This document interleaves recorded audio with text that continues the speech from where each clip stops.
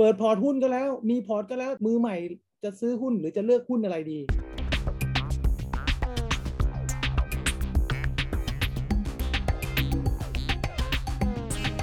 คำถามยอดฮิตอีกหนึ่งคำถามเลยนะพี่เพราะว่ามือใหม่เนี่ยพอมาถึงเห็นหุ้นประมาณ700กว่าตัว800ตัวนี่คือคงแบงค์เลยไม่รู้จะเลือกยังไงใช่ไหมคะ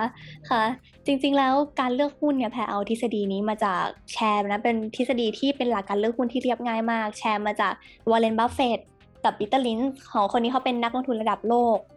หลายคนเชื่อว่าหลายคนรู้จักเขาเคยบอกว่าเวลาการเลือกหุ้นเนี่ยให้หาหุ้นที่อยู่ใกล้ตัวค่ะ มีหลักอยู่3ข้อด้วยกันนะข้อแรกก็คือหาหุ้นที่อยู่ที่เราเนี่ยคุ้นเคยหรือว่าเราทำงานอยู่เพราะว่าอะไรรู้ไหมคะเพราะว่าเราจะรู้จักกับบิสเนสนั้นเป็นอย่างดีเราจะรู้ว่าบิสเนสนั้นมันจะมีโอกาสเติบโตได้ไหมอนาคตมันจะเป็นยังไงอันนี้ข้อแรกก็คือหาหุ้นที่อยู่ใกล้ตัวหาหุ้นที่เราคุ้นเคยอันที่สองหาหุ้นที่เราแบบชอบใช้ในชีวิตประจำวันให้เราสังเกตตัวเองค่ะว่าจริงๆแล้วเนี่ยในชีวิตประจำวันของเราเนี่ยเราชอบใช้อะไรบ้างได้หมดเลยนะคะดร.พีไม่ว่าจะเป็นอาหารของกินใช่ไหมของกินของใช้ได้หมดทุกอย่างเลยอย่างเช่นสมมติว่าแพรชอบใช้ iPad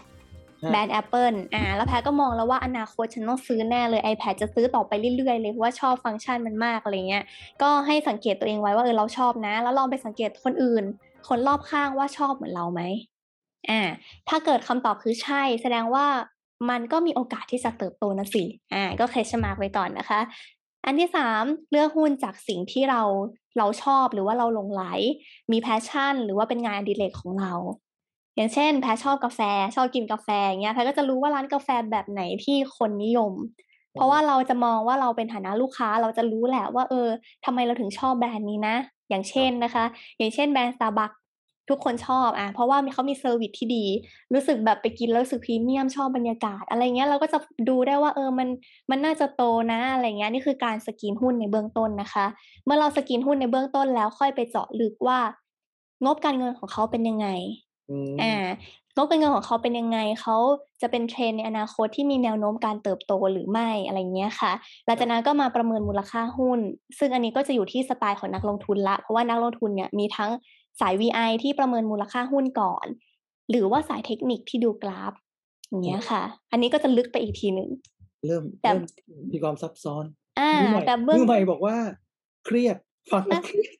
แต่ว่าเบื้องต้นประมาณนี้คือที่จริงแล้วมันเป็นการหลักการเลือกหุ้นที่ใช้ได้จริงๆนะคะเป็นหลักการที่เรียบง่ายแต่ว่าใช้ได้จริงๆเอาเป็นว่าถ้าทำตามนี้เนี่ยนะเราจะได้อะไรบ้างมือใหม่ถ้าเราทำตามนี้มาจากอันดับแรกเลยโอ้โหผมเลือกหุ้นที่ใกล้ตัวมากเลยบ้านอยู่ใกล้ห้างนี้คนก็เยอะผมมาอย่างนี้เลยนะหรือผมเลือกหุ้นโรงพยาบาลนี้เพราะผมป่วยผมก็เข้าที่นี่และผมก็ชอบสมมุติมาแนวนี้หรือผมชอบร้านกาแฟนี้เพราะไปทุกปั๊มมีตลอดมันจะช่วยอะไรถ้าเราทำตามนี้อย่างน้อยเราก็ได้หุ้นในมือแล้วนะอย่างน้อยเราก็ได้หุ้นในมือแล้วไม่ใช่ได้หุ้นในมือแล้วจาก800ตัวได้หุ้นในมือละหลังจากนั้นเอาหุ้นเนี้ยมาคัดต่อว่ามันตรงตามเช็คลิสต์เราไหมโดยเริ่มจากการดูงบการเงินค่ะเอานั่นหมายความว่าอย่าเพิ่งซื้อนะเดี๋ยวเข้าใจผิดนะอันนี้คือการสแกนคัดมาก่อนจะใช้หลักการนี้สมมติคัดมาว่าซื้อหุ้นกาแฟไอ้ที่มันเกี่ยวข้องกับธุรกิจกาแฟอันนึงธุรกิจห้างสรรพสินค้าอันนึงธุรกิจโรงพยาบาลอันนึงแต่อย่าเพิ่งซื้อทำไงต่อนะฮะพอเราคัดมาได้ละยังไม่ได้ซื้อนะคะคัดมาแล้วเพื่อจะมาเจาะดูไส้ในว่ามันดีจริงหรือไม่ก็คือมาดูงบการเงินเนี่ยมันจะมีหลายงบเลยนะคะไม่ว่าจะเป็นงบกำไรขาดทุนหรือว่างบแสดงฐานะการเงินที่แสดงสินทรัพย์หนี้สินถ้าเป็นมือใหม่จริงๆเนี่ยอาจจะเริ่มจากการที่ดูงบการเงินดูว่ากำไรสุทธิเขาบรรทัดสุดท้ายแต่ละปีเขามีการเติบโตไหมทำไมครับทำไมเราต้องสนใจตรงนี้ฮะถามแทนน้องๆพี่ๆน้องๆสายนักลงทุนมือใหม่ค่ะก็หุ้นที่มีโอกาสเติบโตนั่นแสดงว่ามันกำไรที่โตเนี่ยมันจะส่งผลให้ราคาหุ้นโตขึ้นด้วยเพราะว่าคนนิยมมันรีเลทกันเนาะค่ะใช่ก็ผลประกอบการถ้าเราได้ฟังประโยคในรายการที่เกี่ยวกับการเงินการลงทุนนะเราจะได้ยินคำนี้ใช่ไหมครับผลประกอบการที่เขาประกาศในแต่ละบริษัทเนี่ย น้องแพรพูดถึงก็ทำให้เราต้องนึกถึงบริษัทตัวเราเองนะเราลองนึกถึงบริษัทตัวเราสิเวลาเราทำงานที่บริษัทเนี่ยบริษัทเราก็มีผลประกอบการใช่ไหมพอผลประกอบการดีแล้วเป็นไงเราได้อะไรครับโบนัสใช่ไหมในขณะเดียวกันถ้าบริษัทเราผลประกอบการดีเขาก็มีผู้ถือหุ้นใช่ไหมผู้ถือหุ้นก็แฮปปี้ก็จะได้เงินปันผลหรือว่ามันก็อาจจะทำให้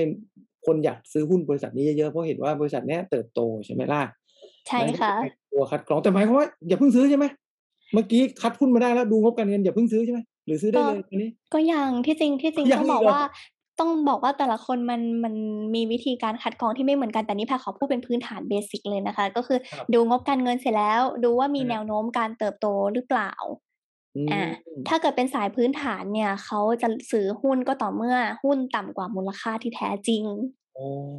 อ่าความถามว่ามูลค่าจะรู้ได้ยังไงว่าต่ำกว่ามูลค่าที่แท้จริงวิธีที่ง่ายที่สุดก็คือ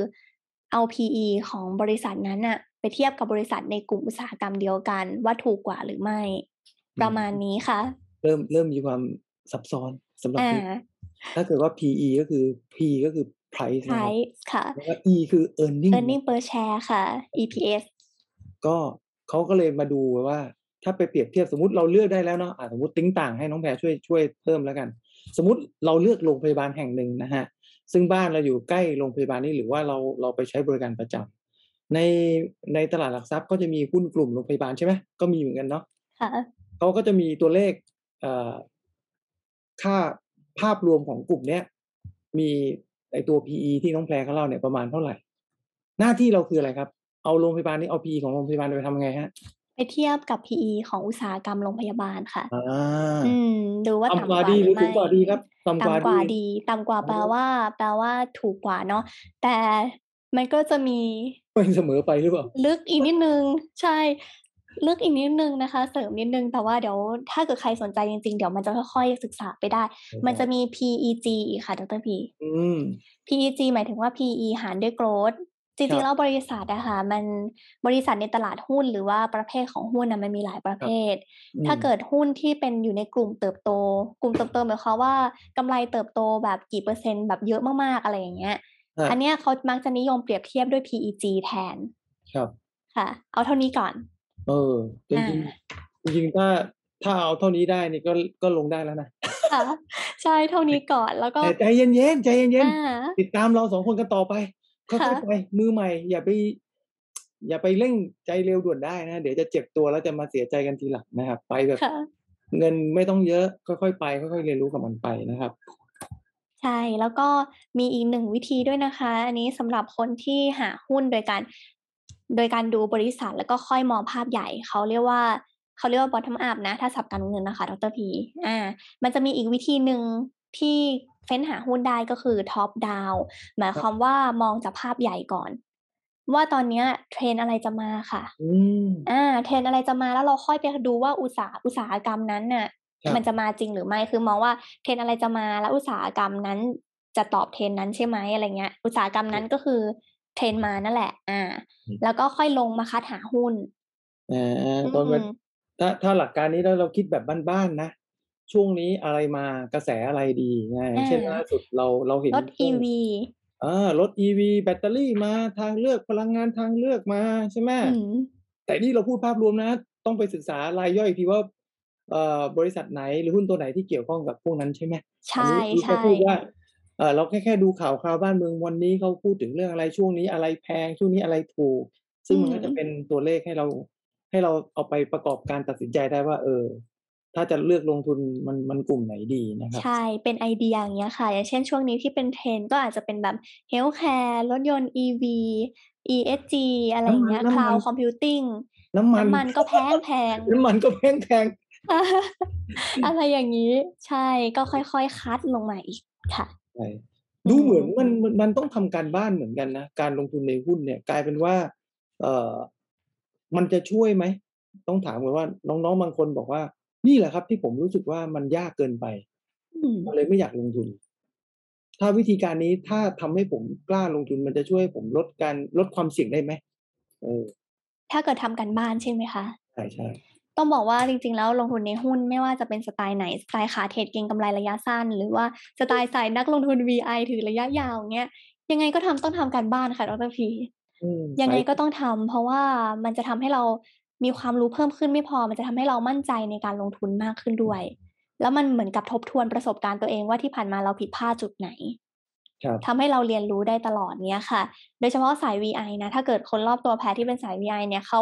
บางคนนะคะถึงขนาดว่าเวลางบการเงินของบริษัทออกอ่ะอืมเขามานั่งคีย์ทุกตัว700-800ตัวเพื่อเทียบว่าตัวไหนที่กำไรเติบโตมากที่สุดอืม แล้วเลือกตัวนั้นแล้วก็มาเลือกต่ออะไรอย่างเงี้ยมันก็จะคือมันก็ต้องทำการบ้านค่ะข้อนี้สำคัญมากอืมก็เอาเป็นว่าเราจะเป็นสายเข้มข้นขนาดไหนก็ต้องค่อยๆไปแล้วดูตัวเองแล้วกันว่าเราเหมาะแบบไหนนะครับคาดการณ์ทางเหมือนที่น้องบอกอะเวลาเราดู trend ใช่ไหม trend กำลังมาแต่ปรากฏว่าพอโควิดมาปุ๊บมันไม่ได้เป็นไปตาม trend บางทีเรา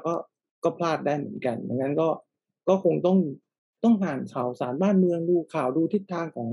การเปลี่ยนมาเปลี่ยนไปของโลกด้วยนะบางทีสิ่งที่เราคิดปัจจัยที่เราวางแผนมันก็มีการเปลี่ยนแปลงได้ตลอดเวลาครับ